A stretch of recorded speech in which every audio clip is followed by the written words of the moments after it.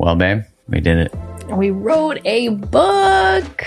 Yeah, man, it's actually surreal to even think about that we wrote a book, had a baby, got married, not necessarily in that order. But the book is now available for pre-order, and we're so excited to share it with you. Oh, so looking forward to getting this book into your hands, to be in dialogue and conversation with all of you as we continue to liberate love from old imprints and codependent dynamics that keep us small, stuck, and stagnant. Yeah, no matter your relationship status, this book walks you through what shaped you, why do you do what you do in a relationship. It dives deep into your relationship blueprint, attachment styles, and most importantly, which is different than every other book that's ever covered codependency in the past, we explore the role of the nervous system in that. And the book is called Liberated Love. Yeah, release your codependent patterns and create the love you desire. Go to createthelove.com/liberatedlove to order your copy now. That's createthelove.com/liberatedlove and get that pre-order in, and you'll be able to get a free download of a meditation we created and a workbook that goes along with it. Much love and appreciation for your support. Much love. Thank you. This episode is brought to you by Paramount Plus. Get in, loser! Mean Girls is now streaming on Paramount Plus. Join Katie Heron as she meets the plastics and Tina Fey's new twist on the modern classic. Get ready for more of the rumors, backstabbing, and jokes you loved from the original movie with some fetch surprises. Rated PG-13. Wear pink and head to ParamountPlus.com to try it free.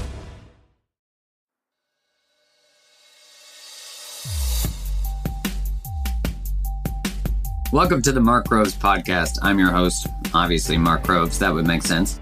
And on this show, we explore human psychology, why we do what we do, and how do humans connect, and how do we create really thriving relationships, and how do we have a thriving relationship with ourselves.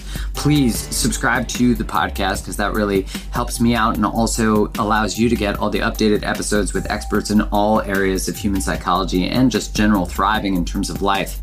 Also, check out my website, www.markgroves.tv, to learn more about me and why I do what I do.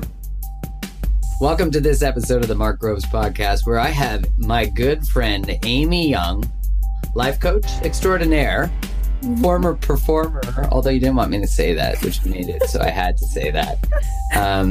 We're just going to get right into it. Amy and I became friends via Twitter. Oh my God. Yeah. Back in the day. Yeah. My social media game is strong. I got to say that. I got a girlfriend from it. I got a bunch of great friends and colleagues from it. Yeah. Amy Young, if you were to give a synopsis of what you do, share it with these lovely people. Cool. I would love to. And I would also just love to say thank you for having me, Mark. And I love having you as a friend and a peer. And I'm so excited that you're podcasting. Me. Yeah. So my work, so you now. Yeah. So me. My work is primarily centered around changing how people think about relationships and approach dating and relationships. Specifically, I work mostly with single women, and I really work to help empower single women with all kinds of different tools, like understanding themselves, looking at like patterns and cycles, understanding what it is that they're really looking for, how to have fun in the dating process, like setting yourself up for success and making it. Right? I know. That's something I've been thinking about a lot. We should talk about that. Yeah. Well, why can't it be fun? Anyway, sorry. So no. Well, no. Yeah. So quick intro and then we'll dive into that. And and it's funny, right? Because that's why I think, like you saying, I have a background in performance. I was a comedian. I was an actor before I was a coach or an online creator. And that influenced my work so much where, I think most people, what they kind of will like about my take on things is that I am very silly and irreverent and sort of like, let's not take this shit so seriously because it doesn't serve us. You do. And like your YouTube videos, oh my God, they are funny. So, I fully agree with you. I mean, this is why, I say we love each other, which I'll just speak for you so that we don't have to, I'll just assume your emotions, which is a bad thing to do, by the way, people. Don't do that. Don't do that. But I love that it is fun because, the amount of people from New York, I love people from New York, but the amount of people from New York that I hear say dating is just hard in New York, LA, but insert city, right? Like just insert the city. because it's this belief that it's hard to do. And I'm like, anything you take on the perspective of challenge hard is like, now it's not fun anymore. Then it feels like a job. Yeah. But like finding love isn't a job. And if it feels like a job, you might want to take a step back. Well, and it's also just something I've been thinking about a lot is that it's so culturally accepted at this point that it's going to be hard, and that like for whatever reason where we are as a society and like what with the millennials and whatnot, like we're all screwed relationship wise and dating wise. Isn't that the message we send? We're like, grandparents are just like, they don't love like we did in my day. Yeah. Like, shit, a lot of you didn't even love each other. I know. Like, don't be projecting your bullshit onto this generation. Well, and then we just accept that bullshit and then to go against that, like I piss people off when I'm like, when I meet people and they're like, oh man, dating sucks, and I'm like, what are you talking about? That's not my experience at all. People don't like hearing that, like that's an unpopular opinion to be like, no, actually dating is fun, or I enjoy myself, or oh my gosh, it's going well, or I'm learning a lot. It's like people don't like that. People would rather get together and complain about it. Yeah, and then they create circles of complaining, yeah. Where everyone's like, oh, you validate my belief. No, here's the thing, of course, right? When we say, no, dating should be fun, should be fun, it's like there is an invalidation of their experience. I get that. Yeah. I think the perspective difference that really comes is all of a sudden it's like, how are you dating that's not fun? Yeah. Like that actually is a really good, what's not fun? Being with people who aren't fully choosing us. Dating people who break our rule breakers, our deal breakers, rule breakers, red flags, whatever, the deal breaker. That's not fun. Yeah. Hanging on to people who are not our person, not fun. Yeah. Texting with someone who doesn't text us back, not fucking fun. Yeah. Well, and like the inner game of it too, like placing your worth and validation in what your relationship status is. That's really not fun. Thinking that you have to change yourself in order to attract anyone. That's not fun. Like all of these sort of, I think, accepted myths about what it takes to secure a good relationship or like a viable partner. Like, oh, you have to be desirable in this way and you need to play it cool and you need to, forget about like what you want or what it is. Like you're going to have to settle. Like, I'm sorry, but like none of those things would make me want to date. Like all of those things would make me be like, why the hell would I want to do that? That sounds really miserable and inauthentic and the opposite of fun. And, anytime you're totally right. Like anytime something becomes like a job or it's like something we have to do, like, oh man, I have to log into those dating apps. Like if that's your attitude on it, you're not going to want to do it. And I really am a firm believer, like that is going to go with you into those experiences. And if you think that you can leave that energy and those feelings at home and show up in your dating life and be like, gosh, what's the word I want to use? Be fun. Yeah, like like be fun and bring your best self to a situation. Like you're not going to be able to, and it's going to rub off on other people. It's like showing up at work in your cubicle. Showing up to a date and you're like, let's just get this done. I know, and we've all been there. Like, I mean, I think it's also like I think it's unrealistic to think, oh, it's it's going to be like sunshine and puppies all of the time, but to recognize that it can be sunshine and puppies at all is like a good thing to just open up to. Yeah, I mean sunshine and cats too. No, I mean kittens. I'll take kittens. Kittens. Yeah. What? So that is I guess in my experience of when I was dating, a lot, I guess is the right. I do remember going on a date with a girl who was a Canucks fan, the Vancouver Canucks. And I was from Calgary. At the time I lived in Calgary and I was like, right away, I was like, this chick's out, and I do remember this was the first time I went on a date, online date. I had dinner with her. And I remember leaving that online dating experience being like, she was nice, right? But she was a Canucks fan and you got to have your deal breakers. And obviously I was a little more closed-minded then. I really didn't obviously want to let anyone in because I chose, that would have been great competition. But so what was interesting though is after I was like, why did I just spend like $100 on a dinner with someone who I really didn't want to have dinner with when I'm like, okay, now my dating strategy is coffee first. And not alcohol because alcohol leads to other things usually. Maybe just, I love how I just generalized for the whole population. Like they don't get to choose. For me, if I drank alcohol on a first date, then it was likely going to lead to other things. And so like knowing when you're going into the dating world, like when you're working with these women mostly, and I know you do work with men too, you know, how often are they really clear on what their true dating intention is? That's such a good question. I think it's something that people kind of have a sense of like, oh yeah, I know what I want. I want a relationship. And then they don't necessarily do the digging work of being like, well, what is a relationship really about for me? And like, what do I need from a person? And who do I want to be in relationships, and get really specific about it? I think there's a resistance to doing that because the belief system in place is if I do that, then that means that I'm limiting myself. So if I like raise the bar, I'm like Captain Raise the fucking bar. Like I am like, y'all, like your standards need to be at least 14 times higher than they are right now. And that once you do raise the bar and you accept that reality and you're like, okay, no, I do need to be specific about what I'm looking for. I need to tolerate way less bullshit. I need to be clear about what I really, really want from a partner and what my deal breakers are. And I need to like really accept that this is like non-negotiable for me because this is a relationship we're talking about, not like a purse or a pair of shoes. Like this is arguably one of the biggest decisions I'm going to make in my life. So I have to take it seriously in that way. Once people get to that place, the whole process is a lot easier, but there's a lot of resistance to doing that. Yeah, because it's like, oh no, like I'm already just attracting like losers and dumbbells. Like now I'm really going to be, I'm going to be like dating no one if I raise my standards, which is such not a different accurate mindset. Yeah. Of course, yeah. Right? Because we're filling space with these dumbbells. Douche canoes or whatever the term we want to use. But we're like holding space with them. And then we're upset that someone great isn't entering that space. You know, what you say is so important for people listening to understand is that if you do not raise the fucking bar, you will not believe you're worthy of what's above the bar. You know, like you'll lower your standard and give your time to people who are not. And that sends a direct message that you are worthy of those people. Like gaslighters. Oh, no. You know? Yeah. Crazy makers. You know, that type of stuff where it's like, crazy makers. And of course, you got to go crazy when you believe that. You're going to go crazy.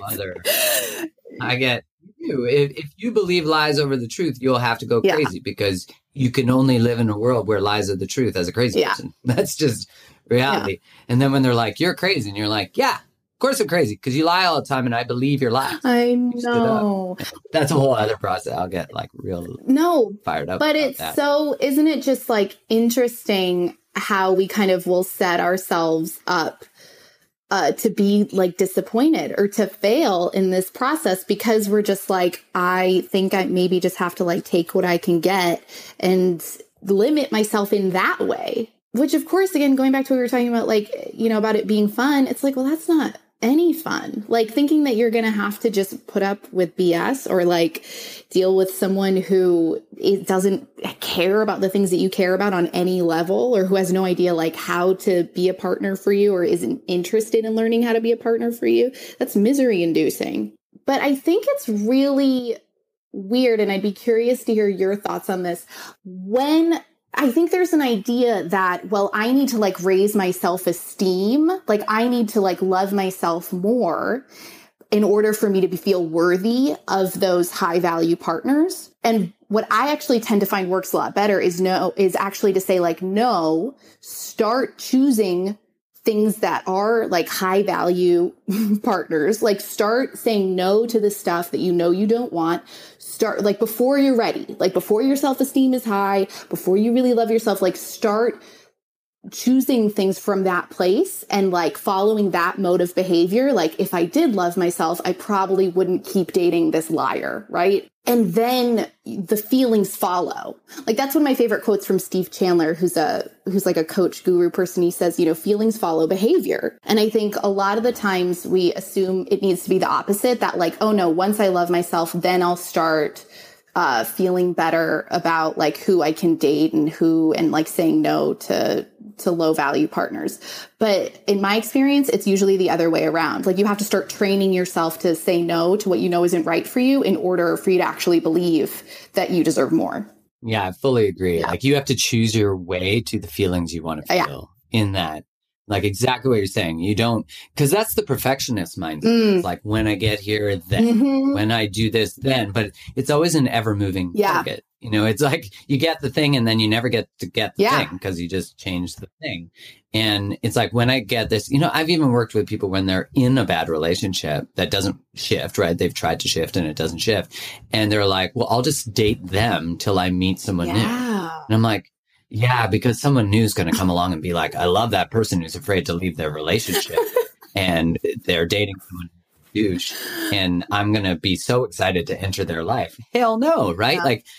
Like you have to become the type of person you want people, like the type of person you want. And, you know, if you want high values, high integrity, high whatever, you have to be that in every aspect. And, you know, it's so true in what you were saying that the feeling follows the choice. So you have to start where you're at. Yeah.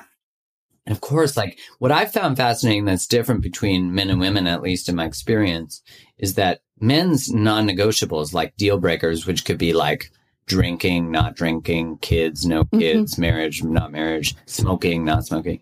Like men's non-negotiables are non-negotiable. Like their deal breakers don't move, but women's will often in order to accommodate a partner because there's more of an evolutionary need for a relationship for a female, which I'm not, it's needed for both, but I just mean from a long-term nesting, marriage, kids, right? That perspective. Yeah, I agree with that. So then often women believe that men's non-negotiables or deal breakers are flexible, but they're that's not. Really interesting. Yeah. No, that's totally true. And I think that's another reason why, you know, it's sometimes easy for women, like if, you know, when I've had clients who maybe were involved with guys who like weren't commitment ready or who weren't interested in just committing to them, because these women would sometimes like waffle on those types of things or not say what they mean or be like, oh no, maybe I could change my mind. They'll be like, well, he's probably like that too.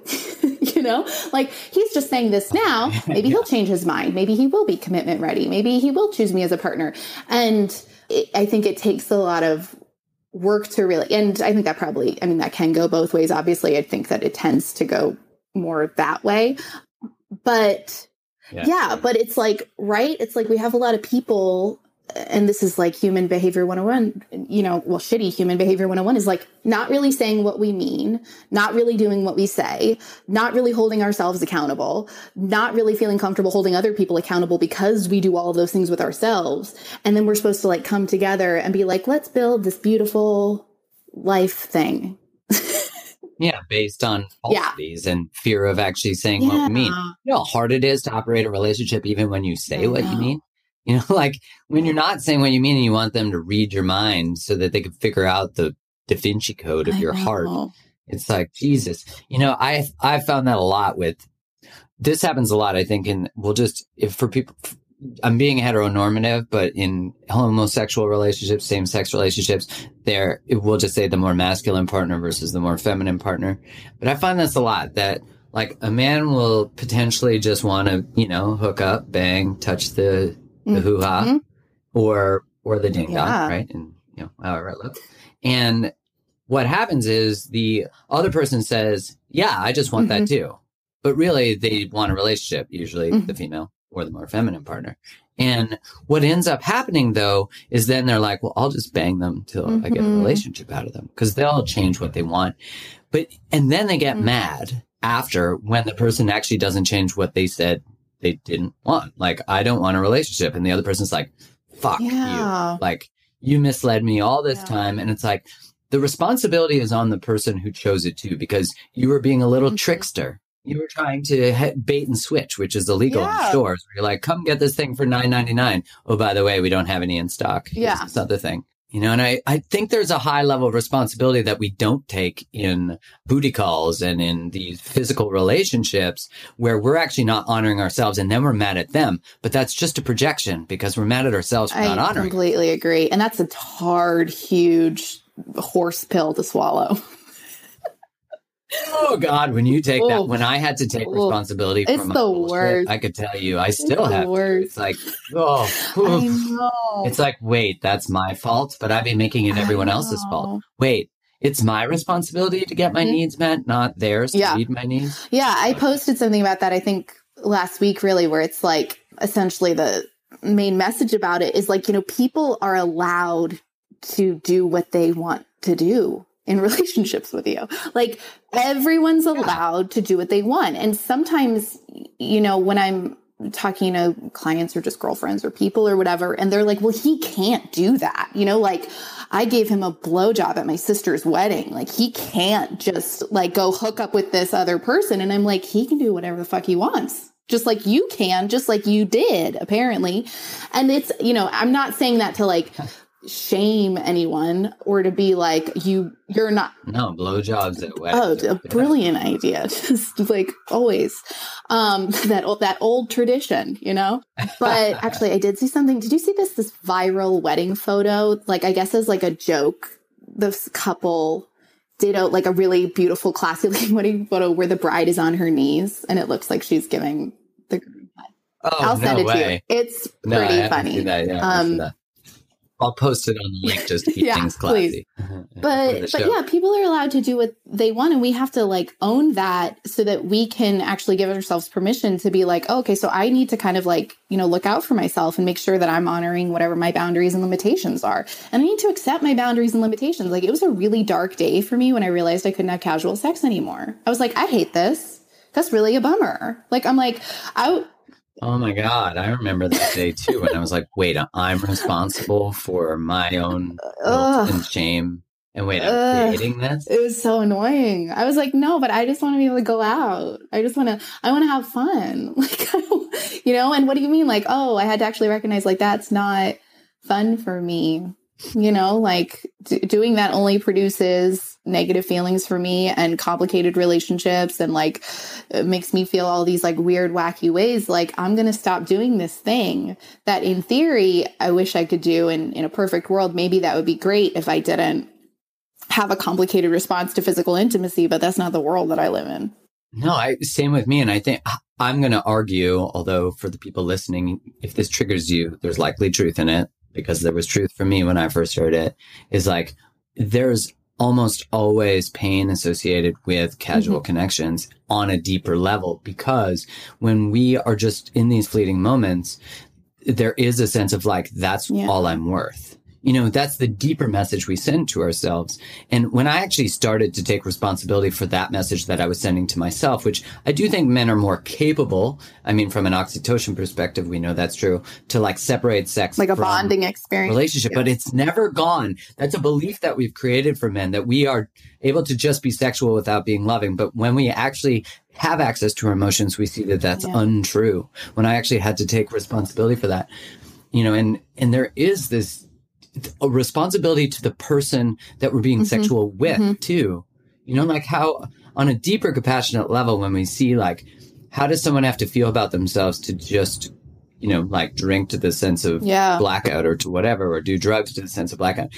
I saw that I was drinking in order to reduce my values, and it would numb them so that I could access these other parts of me. And then what would happen is I was time traveling, blacking out through connections.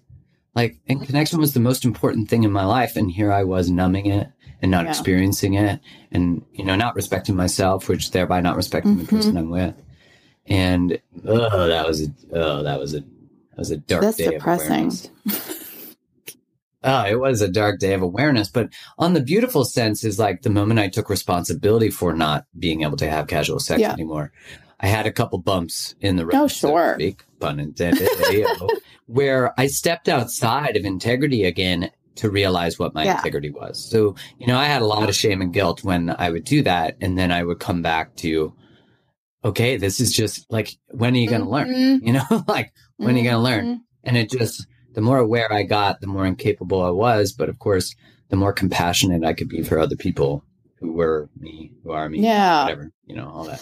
Yeah. And I think, I'm such a big proponent too of like everyone is an individual and like, we all do ultimately have to decide, what is okay with me and what's not okay with me, like what works and what doesn't work. And I really do believe like it should be different for everybody, because we're all really unique and multifaceted. But I will say it is astonishing to me like the vast volume of people that I work with who come to that same conclusion. You know, like I don't think that that's like accidental, or it's like that. And I'm, you know, there's exceptions to every rule, and there are people who can maybe just have like completely casual sex and it doesn't have any kind of emotional aftermath and effect. I'd say they're bypassing. Well, I'm like, yeah, I get the gray area, but I would say that there's some level of bypassing that's happening. I think you can have sex with, you know, both clear intentions. I do think that's possible. But I'd say for the most part, I just don't know. I just don't experience. Yeah, I don't know a lot of people like that. You know, that's the main thing is like, I'm sure that those people exist. I don't know a lot of them. Yeah, they're going to. Yeah. Don't worry. But, you know, okay, so I was really fascinated by, like, I think there's a lot of focus on men being more casual sex, and now, you know, women have more access to their sexuality and sexual freedom and all those things from a society in some places in the world. I was really sort of interested in how, like, I remember I dated this girl, you know, about 10 years ago, where I realized that she had a guy for sort of every part of her life that she needed. So she had like a guy. Yeah, you've told me about this before. And she had another guy. She had like a guy who would take her for dinner. And then she had a guy who would do this. And I was really interested because I was the guy who would pay for dinner, but then never would get access. So I was the nice guy who decided to pay for dinner. It was awful. She wasn't a Canucks fan, at least. That's about the only saving grace. But what was really interesting when I was able to see it is like I could then identify other people where I saw women holding these spaces where they had these guys on the hook, these like where they would give them this feeling of just possibly you'll get a relationship, but you're never going to. So I'll get the things I need from you, but and using that power of the feminine, which really, let's be honest, there's a lot of power in there. Do you ever work with clients like that? Where do you see that coming from? It's a really good question. You know, what's really funny is my immediate response is like, I don't see that a lot. In cases where I do see that, it's usually coming out of a fear of, it's a double-edged sword. So there's a fear of being alone. Like, it's like, but there's also coupled with that is, I would say, like a healthy dose of like unworthiness, because it's like, I'm not actually going to, again, take a stand and assert what it is that I really want, which is a relationship with one person who can meet most of my needs instead of like a smattering of different people who can meet all these different needs.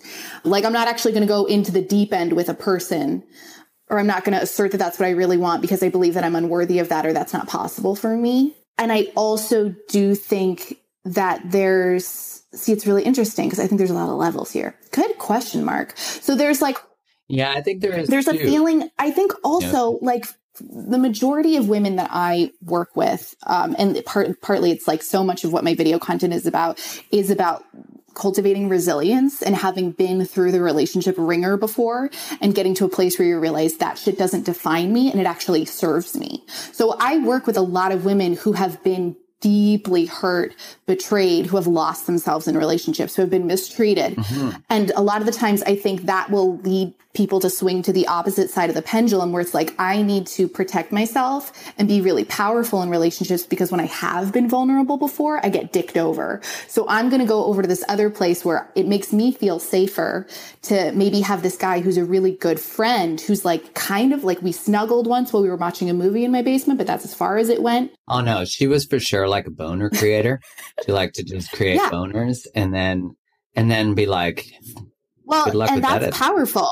You know, here's some coconut oil. Actually, coconut oil wasn't popular. Like being withholding in that way is powerful. It like makes people feel safe. Like, it's like, I am wanted and I have options, but I'm not entertaining any of them. You know, that's like having... Isn't that so powerful? Like, I will control the depth of this connection. Don't fuck with me. Yeah. In a lot of ways is that of like, now granted, she came from a lot of pain. Exactly. Like a real painful breakup before that, which is, you know, kind of obvious. But the other thing from the other side of things. So like, if I'm just, of course this flips. So for anyone listening, this could be any gender combination. Just so if you get fired up about it, it happens on both sides. But the other side of the nice guy that often takes on the role of the, let me get your car fixed for you.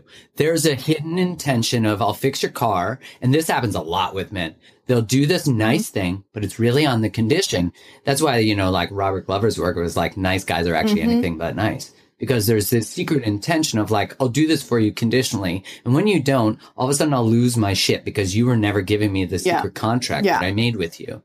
So both people are totally out of integrity, and the guy is responsible for the other side. So don't get me wrong. I was responsible because I was pissed because I wasn't standing up for my truth. I was buying these dinners, but secretly I wanted a relationship. And she told me, well, actually it wasn't secret.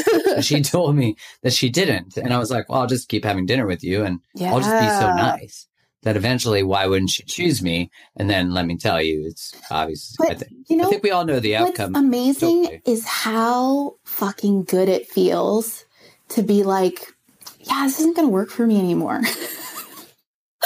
It's like, isn't it? Like, I don't want to buy you dinner anymore. Stop using me. Oh, wait, I let you. Underestimate the powerful drug that is aligning. Oh, boundaries. It is like, especially if you're someone who, and I can say all this because, and I think you could say the same thing because like we've been there, we get it. Like, I have been on both sides of it. Me too. And it took me like, I mean, and we're talking like years of, like stumbling my way through it. But once like for sure. No. And once I like, flipped that switch of like, oh, if someone can't give me what I need or doesn't want what I want, if I just tell them like, this isn't working for me and I detach and walk away, I feel like such a boss. Like, I'm sorry, did I just step into a Beyonce music video? Because I feel amazing. Seriously. And like, yeah. Otherwise, you feel like Adele, right? No one wants to feel like Adele. Sad Adele outside the house. Hello. Yeah. Well, and the thing about it is, it's like, I think people always look, well, I can't say, I don't want to buy you dinner anymore, or these casual hookups aren't working because I'm going to lose so much. Then he won't want to hang out with me at all. And it's like, no. You're going to gain a shit ton. Like, you're going to feel so like, and yes, will there be a sort of crappy period of like, oh man, but I liked having them around, or those blowjobs were so good, or he was really good at fixing my car. Yes. Like, you're allowed to be bummed out about that. But what comes up like after the fact of like, whoa, it feels really, really good to actually be honoring my worth consistently and be like validating myself instead of wishing that this other person would validate me. Yeah. And seeing that you're giving your power away, actually, when you get the person to fix your car, you get the person, you're saying, I'm actually not worthy, as you said, of being fully chosen. And when I think about that perspective, being on the other end of not having the boundary of if people listening could understand how big of an aphrodisiac it is to have boundaries. Like, you will have people wanting to hump you. Like a whole new caliber of people. Like, they'll put effort into the blowjob. It won't be one of those lazy, like you're eating a carrot kind of thing, but like a real, like where they care about what they're doing. I was listening to this funny YouTube video that was from a lesbian, and she was giving advice to straight guys. Sounds great. And she said in it, oh my God, it's so funny. She's like, I just have to make an effort. I send flowers and it's like the floodgates. And she says in it, she goes, here's my first piece of advice. However often you're going down on her, double it, triple it, quadruple it. And she's like, and if you're sitting there and you're about to open your mouth and debate and you're about to say something, she's like, you need to get that mouth down on some Jim Jam and get moving. Oh my God. And it's funny, actually, when I was younger, my sister's 9 years older than me, and this to people might disturb them, just the advice that she gave me. But I remember I was like 14 or 15, and she's a lot older than me, and she's like, listen, Mark. And I was like, I think at the time, Google didn't exist. I was using like a search engine on like, how do you go down on chicks? Yeah.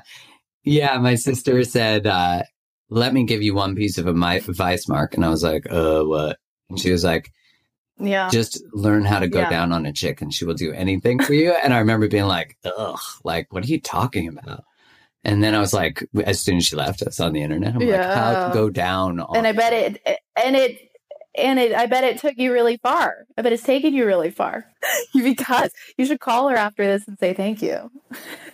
Yeah. I think I have actually appreciated that. But, of course, if. Yes, that was a story he made up. Oh, it was just a joke. Yeah. It's not true. But yeah, that's fine. I don't know. That went real off kilter. But I guess to bring it all back of that idea of having these people who serve roles in our life versus being very clear with what we actually want. It's realizing that when we're so hurt that we actually create, control the level of connection with people, we're actually hurting people. So, that like idea of hurt people. Mm-hmm. We are responsible for our part of everything. And, I think that can be often, like even if someone cheats on us or leaves us, we're still responsible for how we co-created it in some way. And that, man, for me to understand that when I was young, I couldn't have, like, I remember I had a girlfriend that cheated on me. And I remember my friend saying like, how did you create this? And I was like, fuck you. Mm-hmm. Like, I didn't create this. Like, she stepped out, she did this. But the truth is I just had really poor boundaries and I didn't honor the red flags that were so early on. It's like, don't pay attention to that fucking base camp at Everest that's going off and the fireworks that aren't romantic fireworks. But and I think the tricky thing about that, because I couldn't agree more, obviously, like step one is like taking ownership, like being aware enough of yourself and the circumstances that you're in to be like, okay, I'm not just a victim here. And this isn't just happening to me. Like what's my part in it?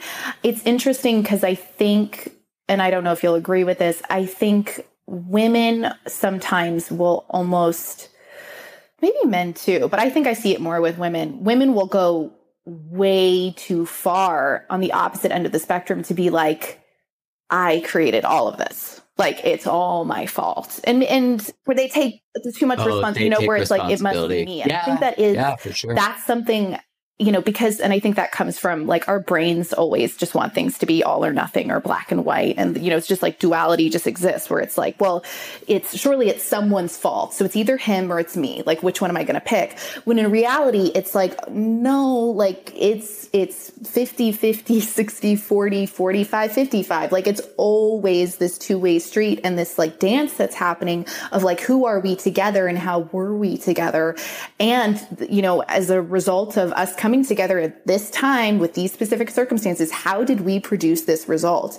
And being willing to take ownership of what you can and absolve yourself of what you could not control or what you weren't aware of or what the other person's bullshit was, Yeah. Well, I mean, that's the stages of grief too, when you go through breakup and you go through denial and that really protects our self-worth. But you're so right. We've socialized and cultured women in general to place their value in their relationship status and in maintaining relationship and community. So it's so like really a lot of my thinking or like the work, and I'm sure similar work for you is really separating people from their evolutionary mind versus what is reality. And like, is your self-worth in your relationship? No. And of course, like knowing that is true is very different than feeling like that is true. Because you could say like, I'm still a great woman despite my marriage falling apart. But can you say that? Because most people can't say that. And if they do say it, it's this false sense of self in that it's like there's walls around it and it's very like stoic in order to not see the pain that's really below it. Say more about that. What do you mean by the pain that's really below it?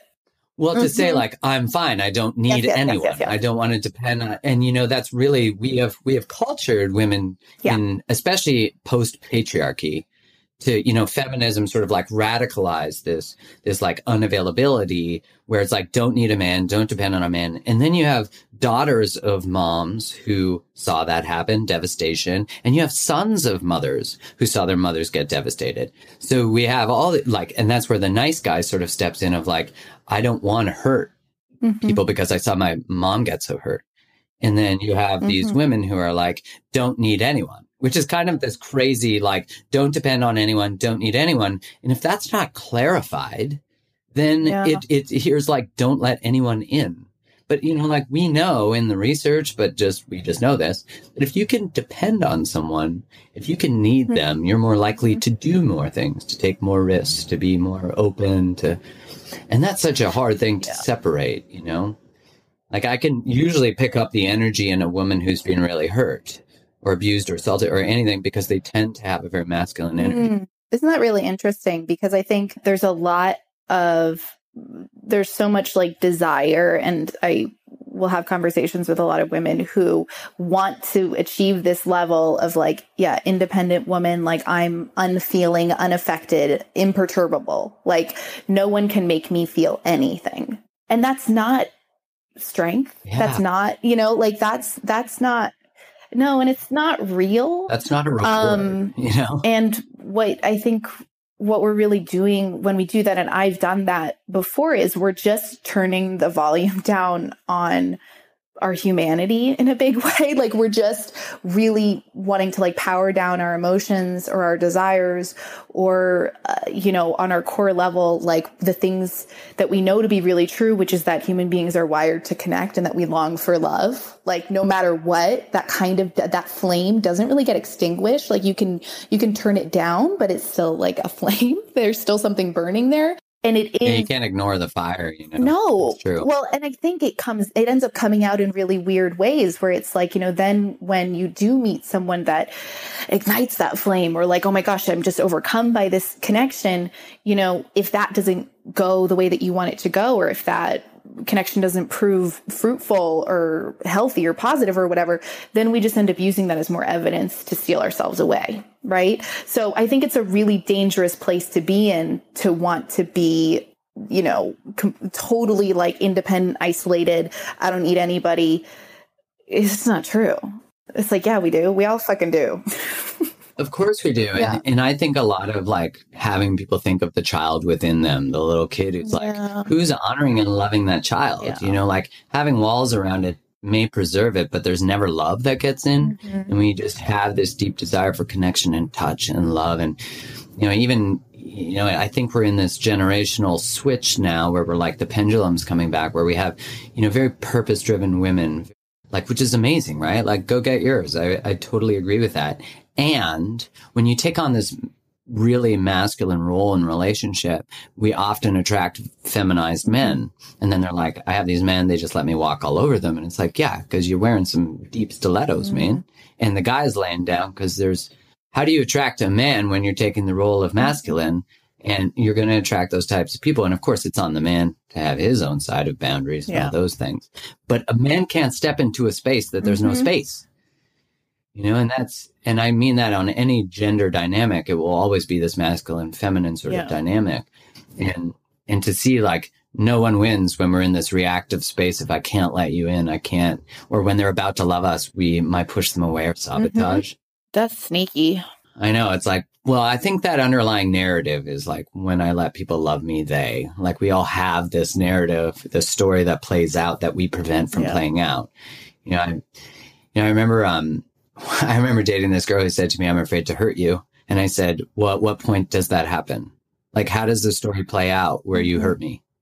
Because you've already created it in your mind that we get to this place where I don't have the skills or the ability to move past something.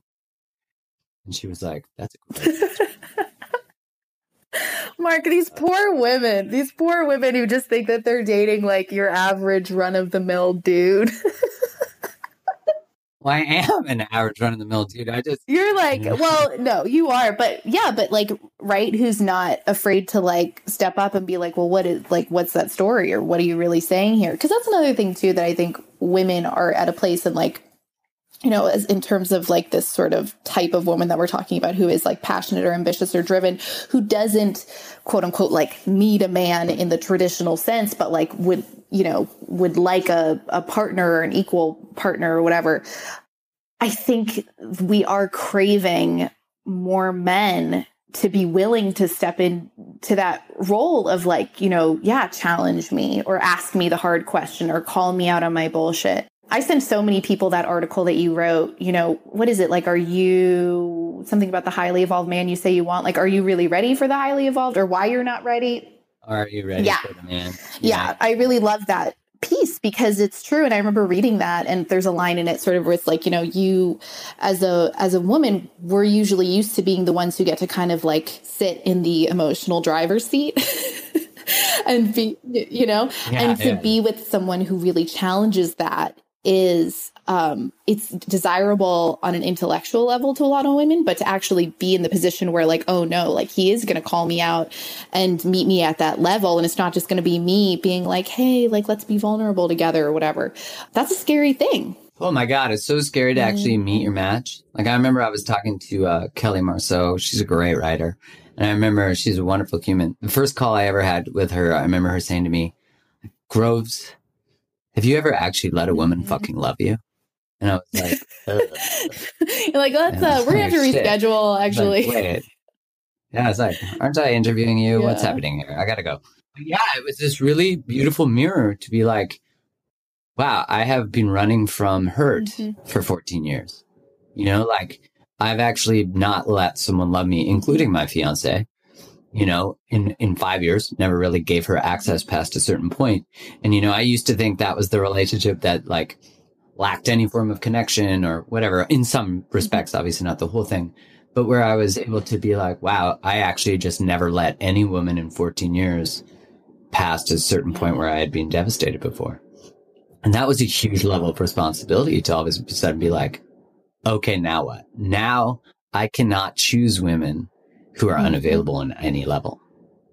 And that was a really cool moment. I mean, maybe on some level, you know, micro versions, but I was definitely dating women who were just out of relationships. I was dating women who were in some, like, red flag unavailable, right?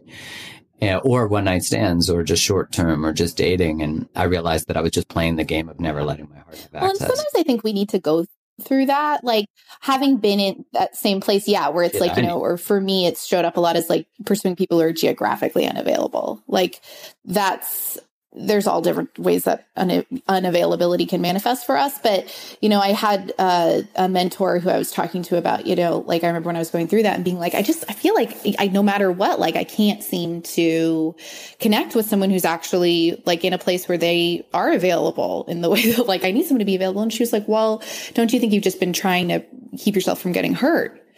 And it's such a simple idea, but I was like, oh yeah. Oh yeah. Like after my last breakup, I think I had to do that, you know, for like a year and a half. I had to just, even if I was going to date or I was going to pursue connection, I didn't want to go all in. I didn't want to. I wasn't ready to. I was too freaked out. I was too uncomfortable. I was too scared. And that's okay. Like, that's fine. But just, you know, if we're doing it, we just want to be aware of it.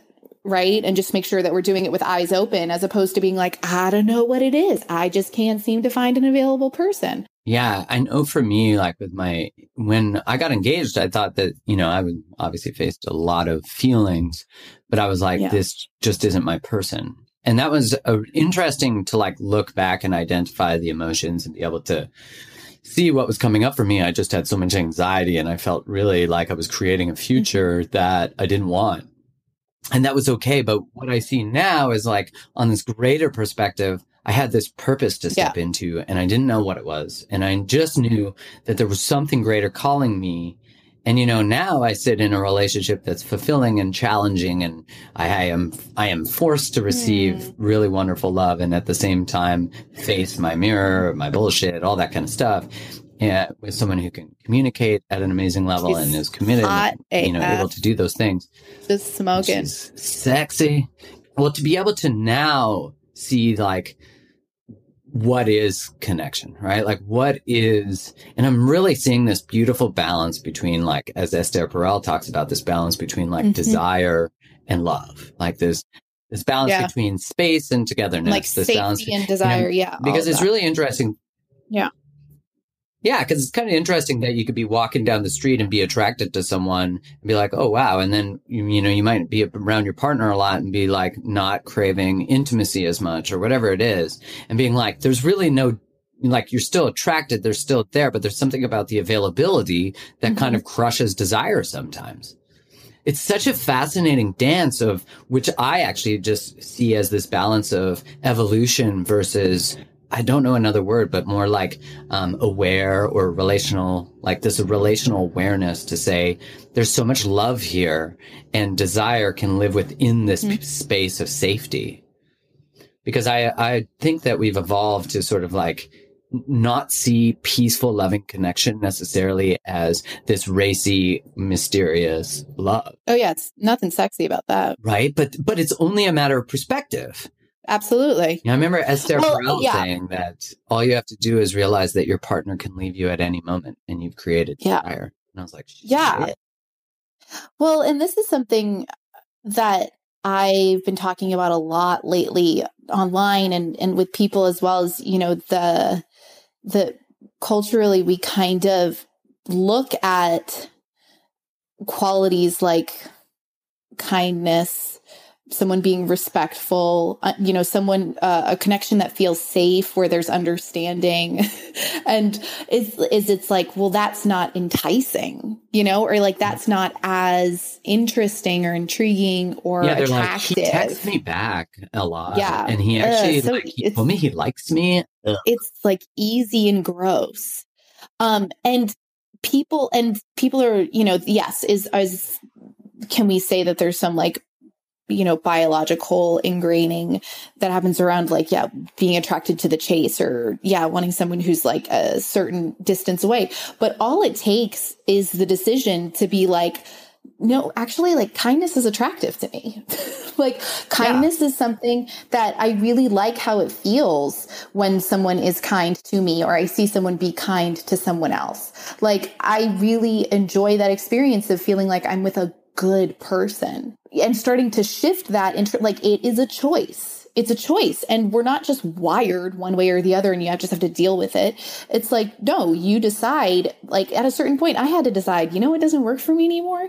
Yeah. Guys who only want to go halfway with me, guys who want to play games, guys who are lukewarm, like that is no longer attractive to me. This is a decision that I'm making. When I see that, I go in the opposite direction, and moving in the direction of whatever qualities or traits or, signs and signals that indicate that this person actually is more aligned with what you really want. Like, how can you possibly raise the fucking bar? Isn't that good? Isn't that good? Because you can't be in a lasting, meaningful partnership with someone that you can't trust, with someone that you don't feel you can come to understanding with, especially because you're going to disagree with that person. So you better figure out a way to communicate effectively and with respect. Like, I just feel like we're all so up our own asses with a lot of this stuff, like really, really not thinking clearly about it. Because if we all want a relationship where it's like, I get to be completely myself and I get to feel like there's a sense of belonging and they understand me and I understand them and we have fun together. But, it's like, okay, so if you want all those things, then you cannot choose to date someone who makes you feel insecure, or who doesn't seem like they give a shit about you, or who you see on some level as being above you. And therefore you have like weird issues about unworth. Like, you can't date those people, because they don't align. Or even people below you. Oh, that's like true. The moment too. you put someone you think is below you, all of a sudden you've created another hierarchy, which you are above, and they're always needing to work on themselves. That's a good point. That's a good effing point. Well, I see that a lot where, at least in my experience, where it's like, well, he can't communicate, he can't do this. I'm like, man, love him where he's at. Like right away, you've made him never. That's that feeling that I see a lot in heterosexual relationships and again, heteronormative, but you get it. The idea that like, I just can never do enough. And like, no matter what I do, it's not enough. Because I think there's more of a, like, I remember having this conversation with Kai when we were dating early, where I was like, I feel like you tell me what you want and then I give you what you want and then you change what you want. And I was like, and I think you actually just want me to not be able to give you what you want. Like, I feel like you want the feeling rather than the actual satisfaction or the like feeling loved piece. And it was this really like interesting conversation of like, oh, wait, actually, maybe I am doing that. And like, maybe you are. I'm on to you. Yeah. Totally. Well, and there's also, I think, something, and this was true for me for a really long time, was not being comfortable in a relationship that didn't have chronic conflict. Yeah, right. Like conflict is connection. Absolutely. Or like, what feels really exciting and helps me feel closer to someone, getting into like a really stupid fight with them. Like I'm being. Yeah, I had a girlfriend who asked if I had ever thrown anything at anyone, and I was like, no. And I was like, have you? She's like, I threw a shoe once. And I was like, this doesn't seem right. She was like, because if you get in good fights, you can have sex. I was like, can't you just have good sex? Why do you have to fight? But that's the thing, right? It's like a lot of our like internal wiring is not comfortable with like peace and relaxation and ease with a partner, where like this should be really hard and complicated. Yeah. In which case, like, then it's all bets are off.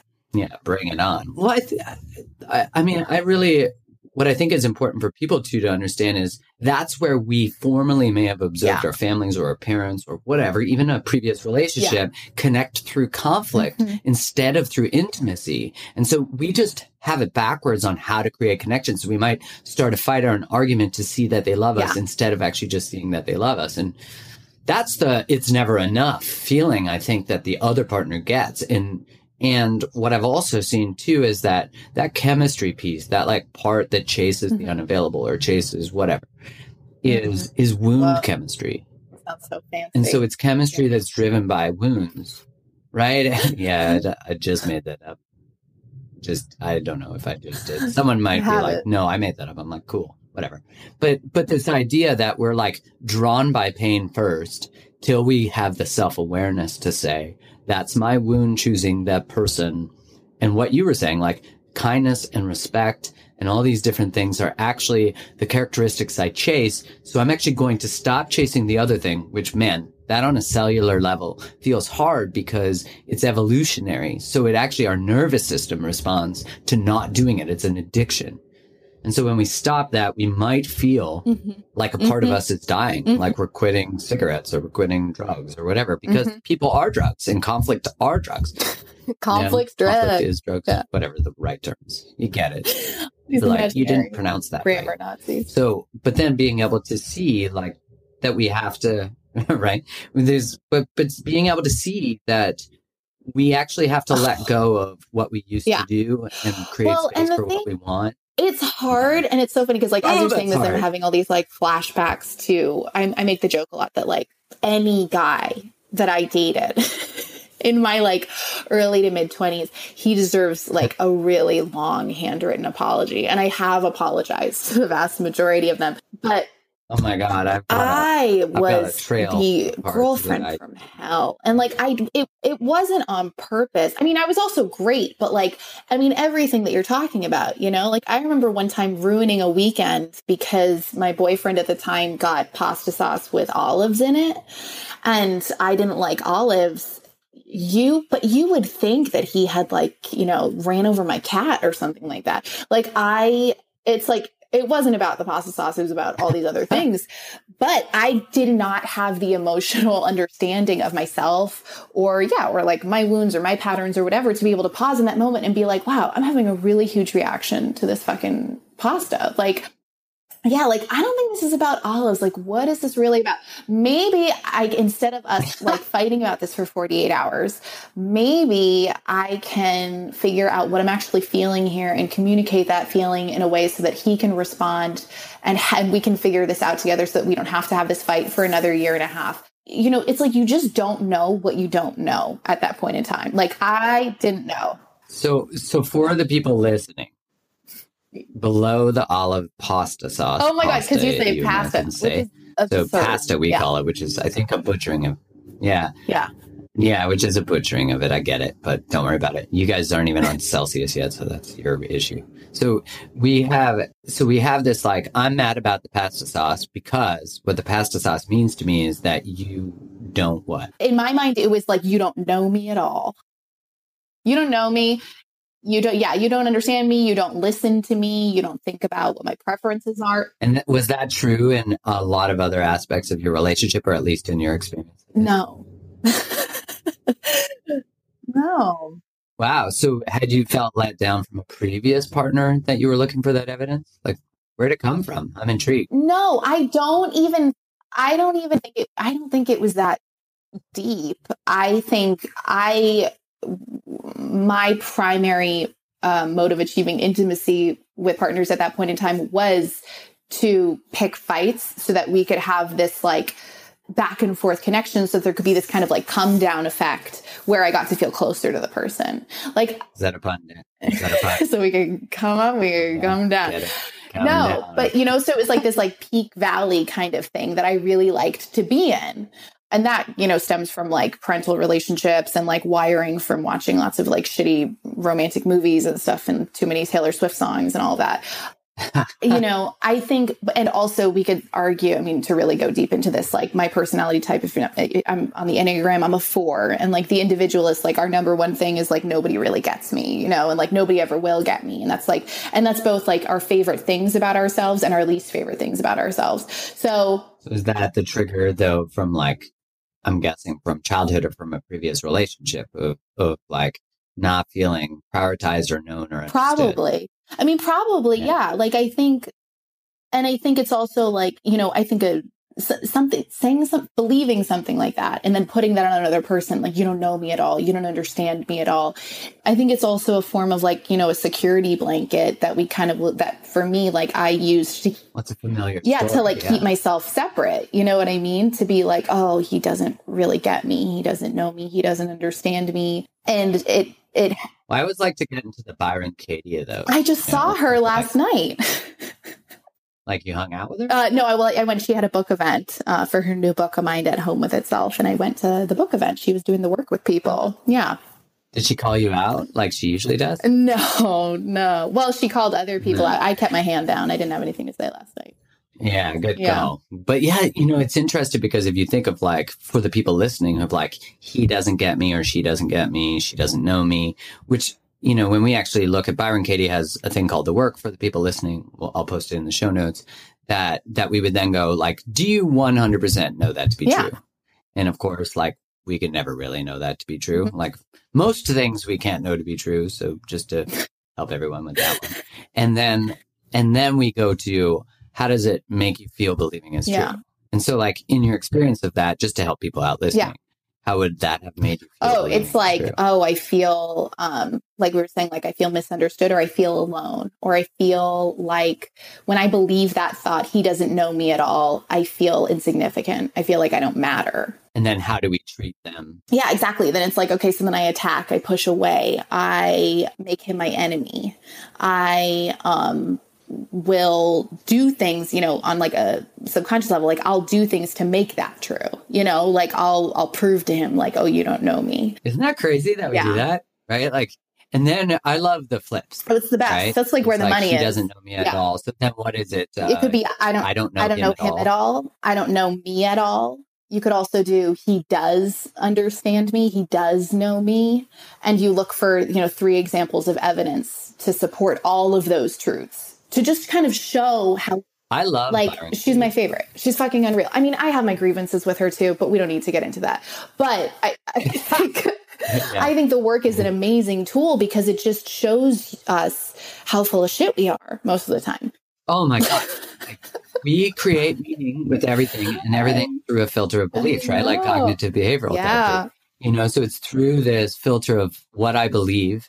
What's the action? What's the belief? And then what's the consequence? Yeah. But to be able to see, like, if you're looking for evidence for anything, you're going to fucking find it. Because that's what we do as humans, And it's like, we sit in that when like, he doesn't know me. What does that do? That gives us protection. Just like it's hard to date in New York. It's hard to date in LA.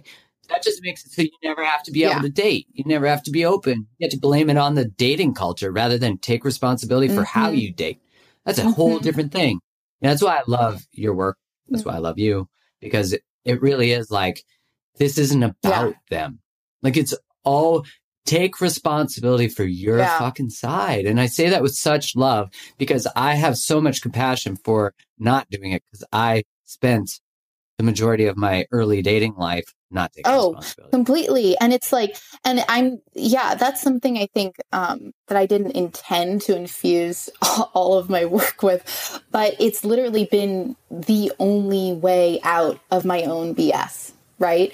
Was to really stop looking at other people, stop making it about the pasta stop making it about him, and to really be like, I get it though. The Italian. There, no, absolutely not. And but it's also like you can't, I think another big thing for anyone who is listening, who's like, wow, yeah, I really need to like, a lot of times I say you have to get hip to your own BS or you have to get on to yourself, like it got to a point and I was lucky to have, I was working with a therapist at the time who helped me see so much of the stuff. And I'm lucky to have friends who call me out and I'm lucky to have very supportive family members who are willing to listen to me and tell me the truth. But you can't do it by yourself.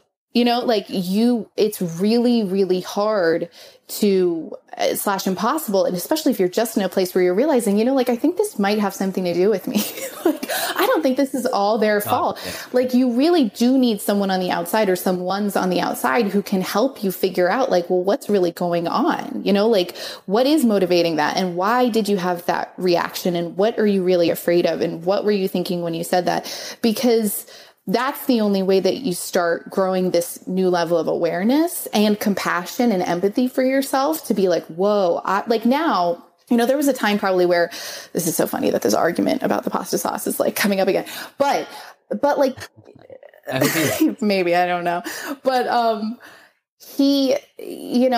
there was a point in time where I really would have felt a lot of like shame and guilt over that. And now I get to look back on it and just be like, oh my God, like that poor girl, like, man, no, she didn't get it. She was so like insecure and upset and didn't even know like why or how. And the poor guy, like it just, you get to look at yourself and realize like, whoa, I was really, really lost and confused. And none of that was my fault.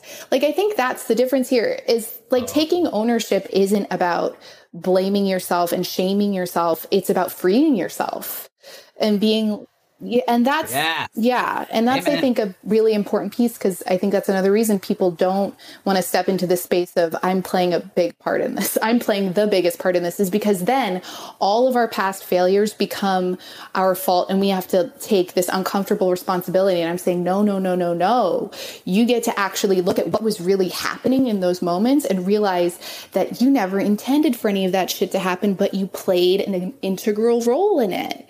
And you don't have to play that role anymore if you don't want to. Well, and we often, like you said, have so much shame and guilt about it. Like I look at past relationships and how, like being a guy who just didn't know that he didn't want anyone to love him. Like, I didn't know that. I didn't know why I was drinking what I was drinking and like having one night stands and misleading people or like dating casually and never wanting a relationship. I mean, there's a deep level of compassion I have to have for myself because I was hurting so much on a deeper level that I didn't even know that I didn't know, like there's, and there was a lot of times where I would meet people who were behaving the way I used to behave and I would judge them. And then I saw, oh my God, it's just because I haven't actually forgiven myself, to say like that guy's being a whatever. And it's like, wow, that guy's like that guy's the former version of myself. And how can I ever meet those people where they're at when I haven't even loved who I was? Well, and that's I feel emotional thinking about it because there's a deep sense of compassion and pain for choices I've made, but that doesn't mean I haven't let it go. It just means that pain is teaching me. I don't think heartbreak necessarily ever goes away. Like we don't look back and say that feeling no longer is emotional. It's more like you said, if we take responsibility for everything that happened, it's pretty hard to take responsibility for some things, so that's why I often say to people, like, it's not your fault what happened, but it's your responsibility what you do with it. And that way you could say like forgiveness or letting go, which is such an elusive thing, right? Like you can be sitting having coffee with a friend or read a quote and all of a sudden you let go of something that has nothing to do with anything that you thought was relevant to the moment. And that's why it's like forgiveness and letting go isn't saying what happened is okay. It's saying I'm okay with what happened. Yeah. Which is, still like we have to grow into it. We have to learn the skill. I had to learn the skills that I didn't have when my heart got broken young, to have boundaries, to grow into who that man is today, to say how you're behaving is not okay. What's happening isn't okay. I have a little boy in here who needs to be honored. And that's that's a big, there's the aphrodisiac of boundaries, right? Like, I remember the first time I said to a girl, like, how you're being is not okay. She was like, oh my God. Like, well, this is the thing is like the number of times, like once I realized like, setting boundaries like frees me and it frees them, or setting boundaries lets me say, okay, like, no, this is actually how I do things. And then the number of people who would be like, oh, okay, I can do things that way. Like,